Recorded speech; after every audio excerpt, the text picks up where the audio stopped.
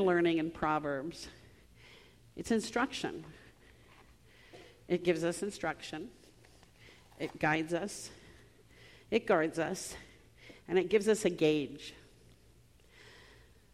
We've learned about wisdom, guarding our tongues. We've examined our emotions and how they gauge us. Today we're going to examine specifically Proverbs 13:22. It's all about money, money, money, money, isn't it?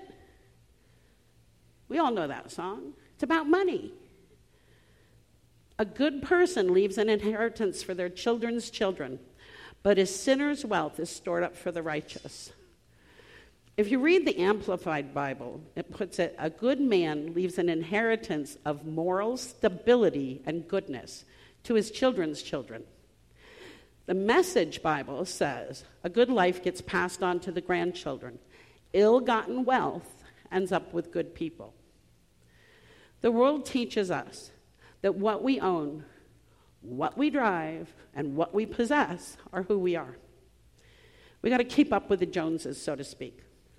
We work longer hours for more money, which means we can buy more things. So we work longer hours so we can get more money. We spend time worrying about what we own more than who we are. Did you know that a new pair of Air Jordan 2, the M&M Way shoes, cost about $1,000? A new pair of Jimmy Choo Belgravia star-studded high tops runs you a mere $2,350. And this is the real kicker for me. A pair of slippers that look like a Lhasa Apso dog running around on the ground cost a whopping $28,000. $28,000 for a pair of slippers that look like a dog running around. Kids ask for them. They see the commercial and they go, I want that. Oh, Mom, Dad, I need that for Christmas. Oh, my birthday's coming up. I want those shoes. I want those Air Jordans. Or I want those dog-looking slippers. We kill ourselves in overtime hours, scraping together every penny to purchase the latest hot ticket item.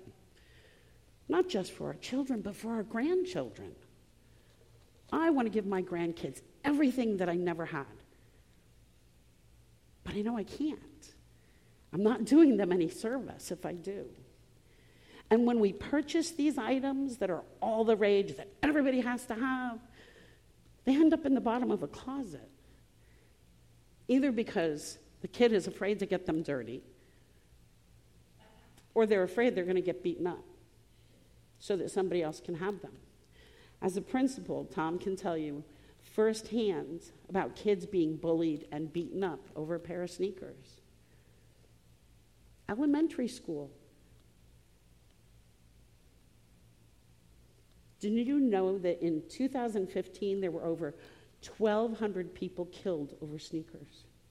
That's 2015, and it's gotten worse. But whether it's one child killed or 1,200 children killed over a pair of sneakers, it's too much. But this is how society sees our status. This is how we're rated by society. Our status has a higher priority than people. Who we are does not matter. It's what we possess that matters. That's what the world tells us. It doesn't matter how we attain it. It's direct conflict to what God tells us. If you look at the rest of verse 22, it starts out with, good people leave an inheritance to their grandchildren. And most times people leave it there. But the sinner's wealth passes to the godly. The sinner's wealth. Ill-gotten gains go to the godly. Because they just wither away here. It doesn't matter here. What are we teaching our children? What is society telling our families? Their lives are not as important as the things we possess. We're so busy trying to please the wants of our children, our grandchildren, that we forget to set the example of what is truly invaluable, what is truly important. We're not setting our children up for success. A successful life starts with a relationship with Jesus. Shoes are eventually going to wither away to dust or get dirty and get tossed in the garbage. But a relationship with Jesus Christ will last an eternity. Martin Luther, when asked what he would do if he knew today was going to be his last day, if he was going to die tomorrow, what would you do? He said, I'd go out and plant an apple tree. To me, that's really symbolic. He chose to plant a tree that bears fruit. Even if he's not around to eat it, it will be a fruitful legacy. Are we willing to do that? Beloved, understand there is a huge difference between a legacy and a reputation. A reputation is who you are, who you appear to be, not who you are. It's who you appear to others to be. A legacy is who you are. A reputation is made in moments. A legacy is made over a lifetime. Your reputation can be tarnished by gossip, haters, can be tarnished by actions. Maybe you do one stupid thing and your reputation is tarnished. A legacy is who people know you to be, despite the gossipers, despite the haters. It doesn't matter what they say. Your legacy stands time. Your reputation is what you put on your headstone after your earthly death. A legacy is what your children and your children's children will live over their lifetime. Do you realize that 83%, get that number now, 83% of the men and women incarcerated learned their behaviors and their reputations from their parents or their grandparents. They followed in the path of their family member. The legacy that was brought to them by the choices that their parents and grandparents made a difference in their lives. Albeit it was not a good difference, but it made a difference in their lives. It became a cycle, a pattern, something that they learned and followed, and it was okay. Because you knew you were going to go to jail. It didn't matter.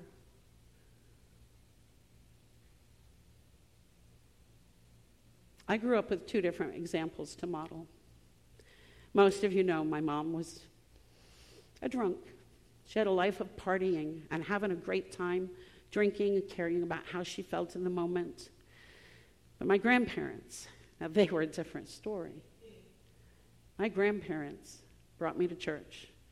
My grandparents taught me about Jesus. My grandparents prayed for me every single day. But more than that, they lived it. They lived their legacy to Christ. So I could have chosen a more godly example of caring for others, living a life to be a follower, or I could have chosen to be a drunk. I could have chosen to be a party girl.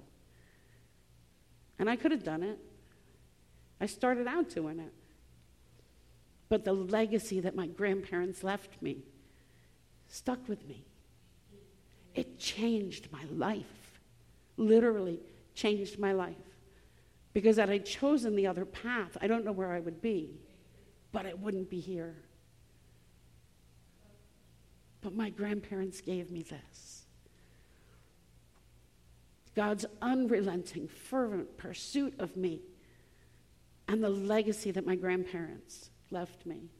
My life would have been so different. I am forever grateful that my grandparents and God never gave up on me, never stopped praying for me. Paul wrote to Timothy in 2 Timothy 4, 6 through 8, "For I am already being poured out like a drink offering, and the time for my departure is near. I have fought the good fight. I have finished the race. I have kept the faith. Now there is in store for me the crown of righteousness, which the Lord, the righteous judge, will award me on that day. Not only to me, but also to those who have longed for his appearing. Paul here spoke of his legacy. Paul remained faithful. He fought the good fight, and he finished the race. He kept the faith. That's a legacy worth aspiring to. Isn't that the legacy we all want to leave for generations to come? It's the legacy I want to leave.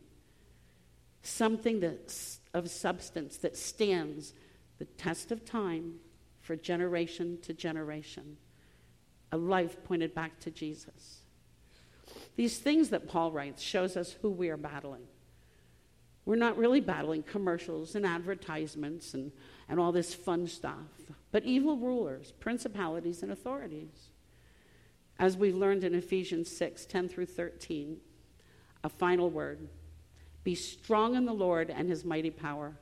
Put on all of God's armor so that you're able to stand firm against the strategies of the devil. For we're not fighting against flesh and blood enemies, but against evil rulers and authorities of the unseen world, against mighty powers in this dark world, and against evil spirits in the heavenly places. Therefore, put on every piece of God's armor so you'll be able to resist the enemy in the time of evil. Then after the battle, you will be standing firm. We live in a dark world. We must put on the armor of God daily. Beloved, Paul shows us that we must be aware of who we are fighting against and how we must arm ourselves daily with the armor of God so that we too can fight the good fight and stand firm. Leaving a legacy is a daily lifestyle. Don't get me wrong, we cannot be casual about our relationship with Jesus, nor can we become complacent and only seek God when a crisis comes up. We must show in our daily walk that Jesus is our priority. Most of us have seen the movie War Room. If you haven't, you need to. I have a copy, and I'll be happy to loan it to you. Miss Clara in War Room taught Elizabeth to pray daily, go into her closet and pray. Eventually, Elizabeth's daughter, Danielle, caught this, and she started making a list of things to pray for. Miss Clara left a legacy that affected not only her family, but somebody else. The Jordan family was affected by her legacy. That's what I call leaving a legacy. That's what changes lives. Because we're not here to just walk through life, people. We are here to point people back to Jesus so that their lives can be changed. We as a people often get complacent about whose we are. Not just who we are, but whose we are. Every person in here calls themselves a child of God. You cannot forget whose you are. We tend to connect with God when we want things to change. Maybe we need him to intervene on our behalf. We run to God to fix things that we broke, things that we messed up, or things that we don't like. Do we run to Jesus as a way of life for him to be our champion? We need to start living like champions for Christ. We are a child of God. Beloved, we must change our ways. We must be willing to be bold in living out our faith so that others, when the others see us, they go, wow, I want that. Or I want to do that. I want to be like that. That's living a life for Christ. To become effective for the kingdom, we must be diligent in our disciplines of faith. Our disciplines of faith are Bible study, prayer, study, church, fellowship. Those are disciplines of faith. Sometimes it's not easy to get up Sunday morning at 5:30 because I am not a morning person, but I get up Sunday mornings at 5:30 so that I can pray before I go to bed, before I get up and get going. I pray for everyone here. I pray for the building. I pray for First Church. I pray for everything that's going to occur today. Do you know that I don't get up at 5:30 every morning, but I do on Sundays? But when I get up on the other days, usually about 6:30, 7 o'clock, I pray for the same things. If all I ever do is preach about God and I don't connect with him, then I become the hypocrites that the world sees us as. Every one of you can say the same thing. If you don't live what you preach or teach or talk about, then you become the hypocrites that the world says, oh, you're one of them. You're a Christian who's a hypocrite. All Christians are hypocrites. We have to change that perception, and it starts here. It starts with every one of us. We must set the example for our children, our children's children, our extended family members, our neighbors, our coworkers, and anybody else we interact with. We have to set the example. We have to be the light of Jesus for them. Several years ago, my sister and her husband, who were quite rich, traveled all over the world for a couple weeks at a time. They lived up in New York, and they would fly down here and drop their kids off. They had 2 daughters for me to babysit. Now here I am, a single mom, working 2 jobs, trying to survive. But I loved having my nieces here.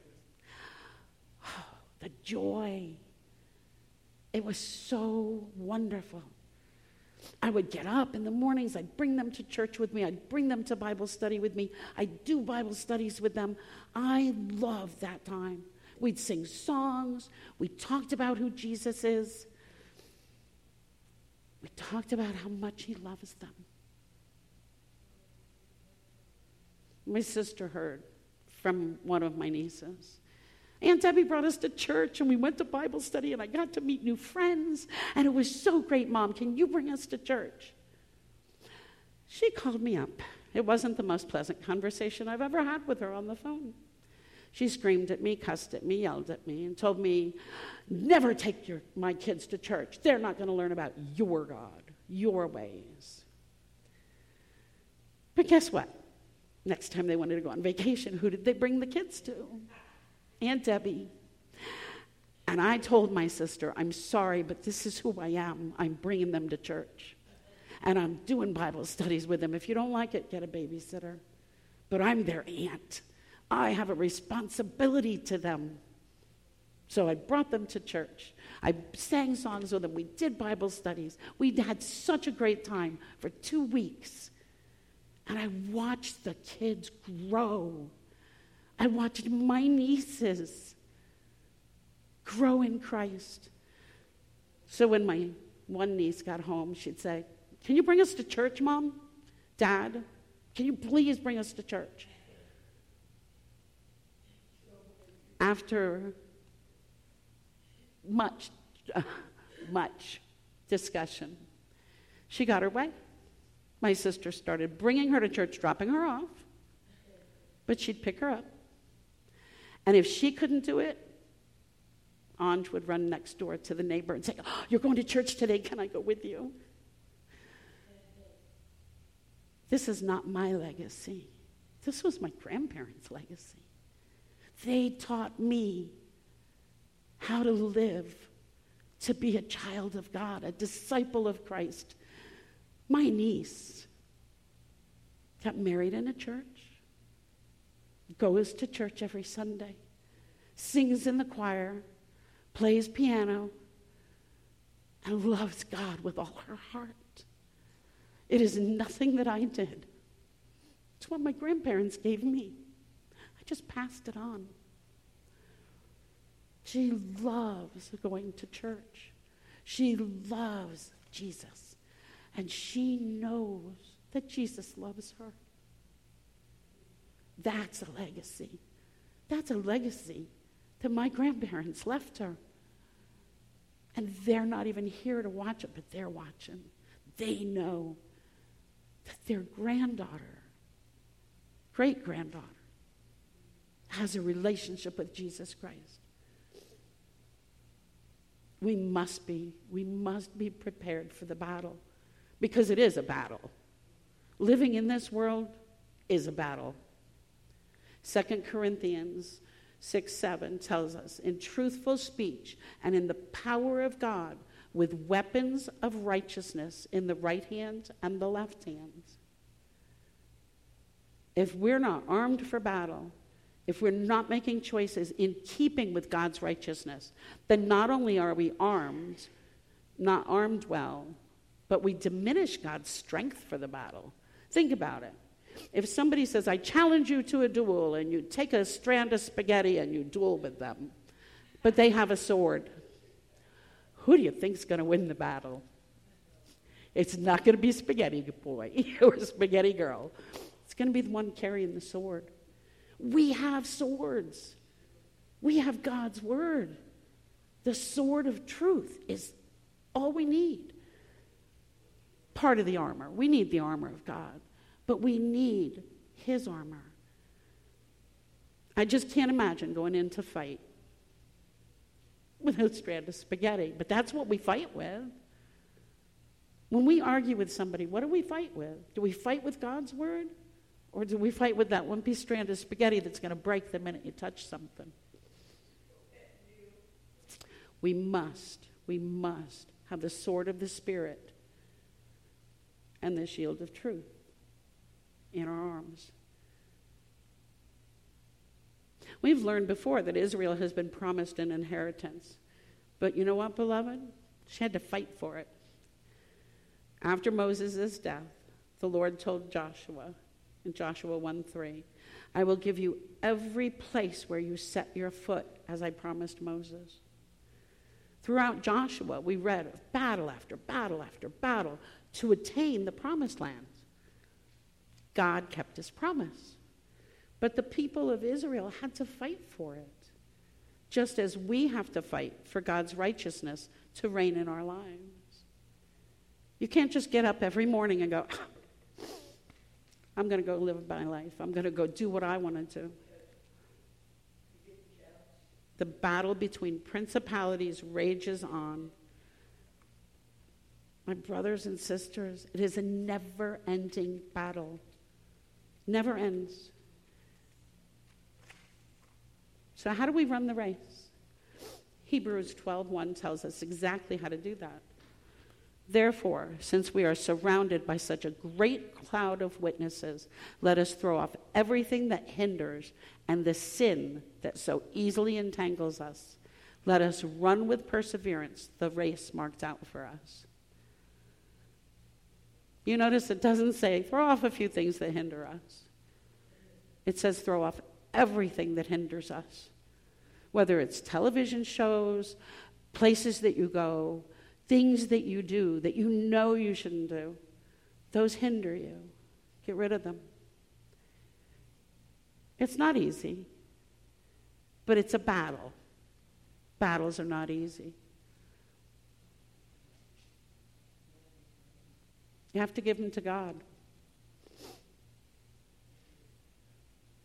Could be our jobs. Maybe our jobs hinder us.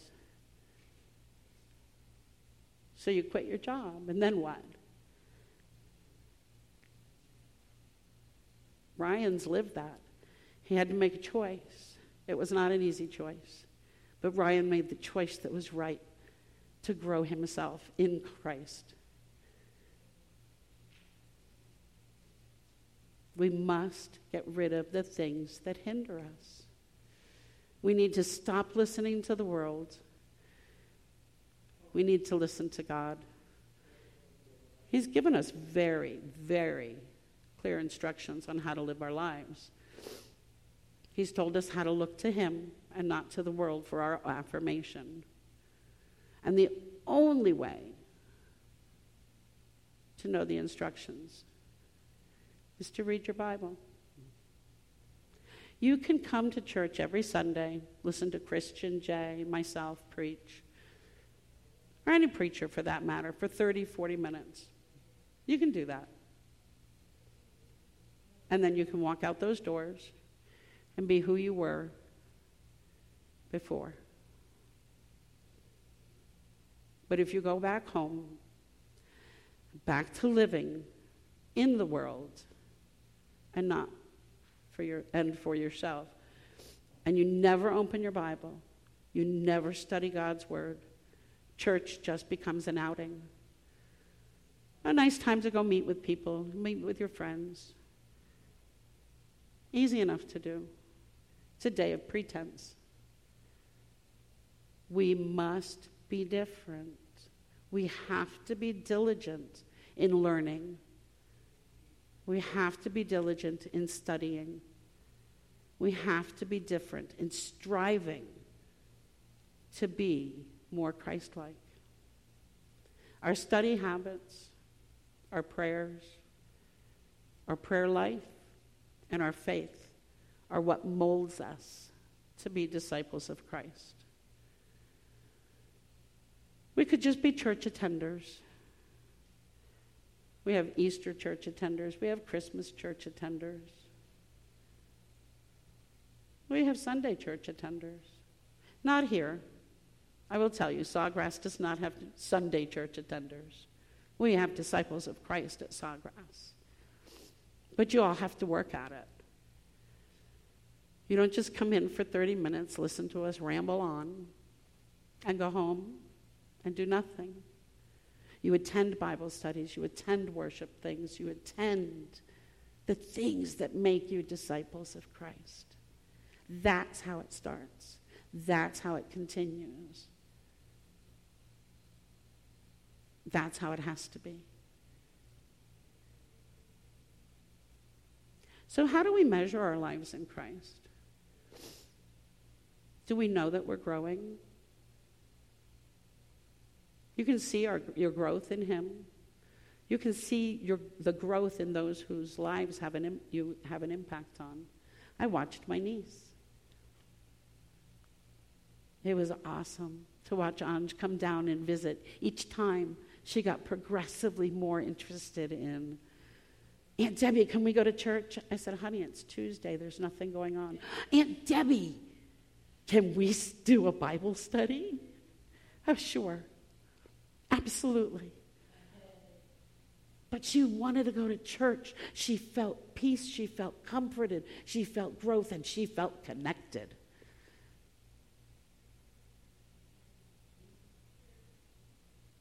It was an awesome time for me.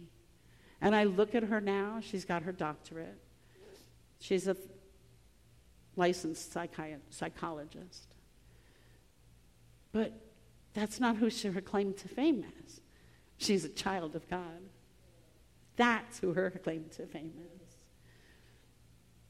And now she has a niece, because my other niece had a little girl. And Anj wants to teach her about Christ. That is a legacy that my grandparents left. That's how we measure our growth. Do others grow because of our relationship with Christ? Do others grow? Do we grow because we're in His Word? Do we see our growth?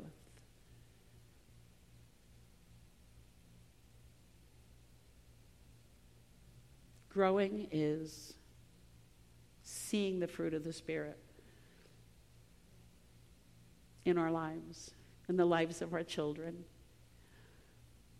in the lives of our friends, in the lives of our neighbors. That's where you see the growth. If there is no growth, we're just living a show. Is that where you want to be? We must live to please God, not to please man. And God gives us direction in His Word all over the Bible, how to live to please Him. Are we going to make mistakes? Sure. Under our own power, we cannot fight the good fight. We can't finish the race, and we can't keep the faith on our own. Galatians 2:20 Paul tells us, my old self has been crucified with Christ. It is no longer I who live, but Christ lives in me.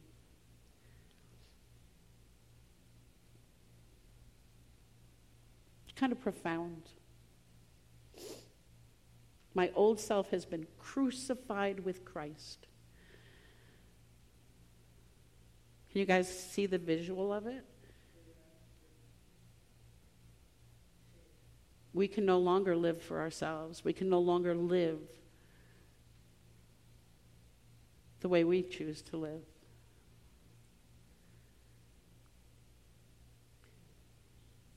So I want to read that again, just because I think it's so profound.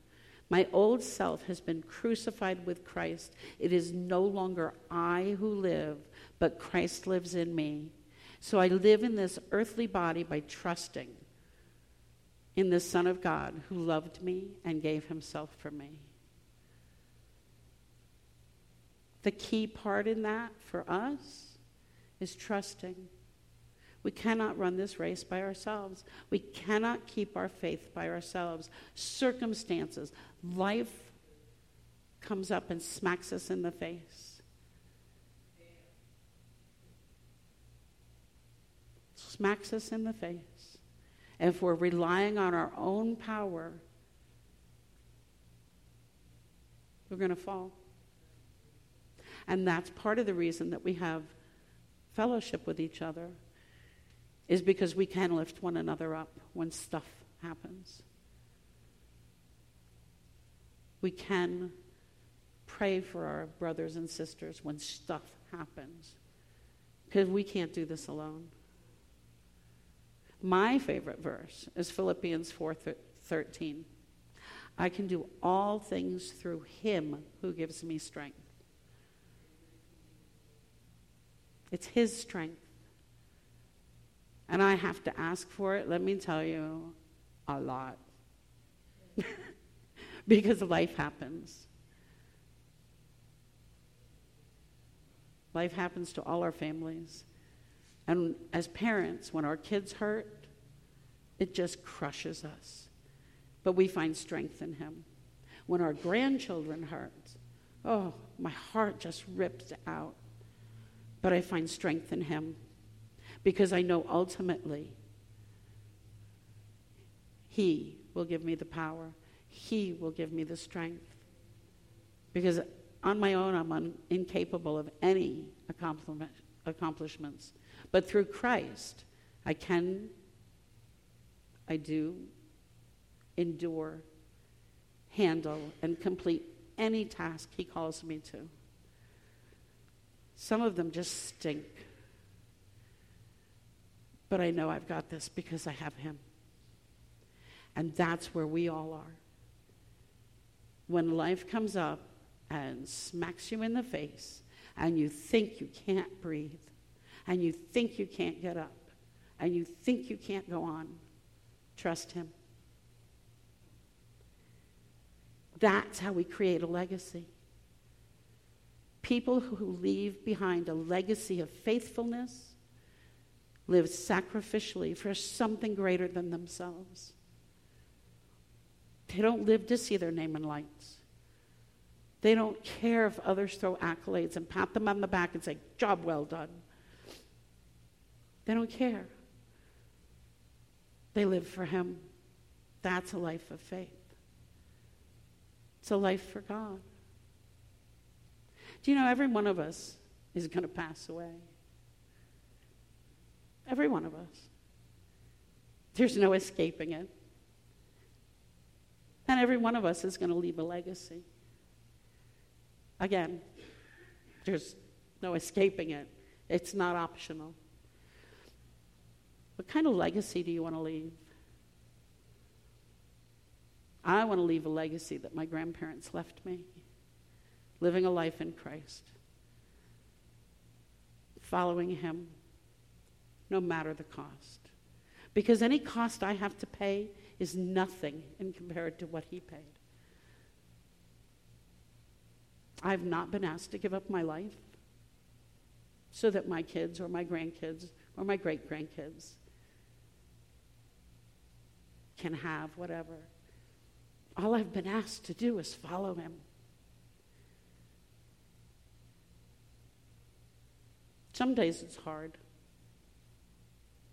He's not saying it's not.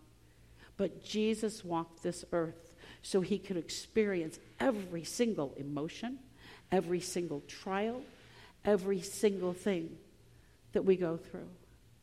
And he did it so that he could walk with us hand in hand and say, I got this. I've got your back. I love you. I am strong for you. But you're not going to know that if you're not reading his word. Leaving a legacy is not about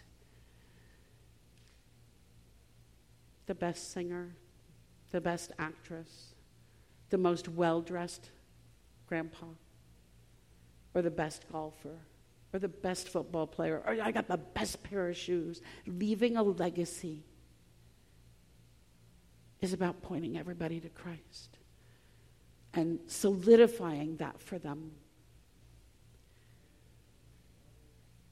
So again, I'm going to ask, what kind of legacy do you want to leave? Do you want to leave a fistful of cash, stuff, trinkets that someday are just going to be dust? Maybe your legacy is going to be a nice sentiment written on your headstone. Beloved mother, grandmother, grandfather, father. Or do you want to leave a legacy for others that point them to Jesus? A legacy that grows them, teaches them, loves them, supports them, strengthens them, encourages them, and teaches them how to be disciples of Christ. The choice is yours. I know everybody in this room. I know what choice you make. It's not always easy. But God is with us. God has given us his word to leave a legacy for him. Heavenly Father, thank you. Thank you for giving us direction, instruction, and your word to stand strong, even when life wants to yank us down and pull us down. Thank you for showing us how to leave a legacy of you. We just love you and we thank you for today and are grateful for your word. In Jesus' name, amen.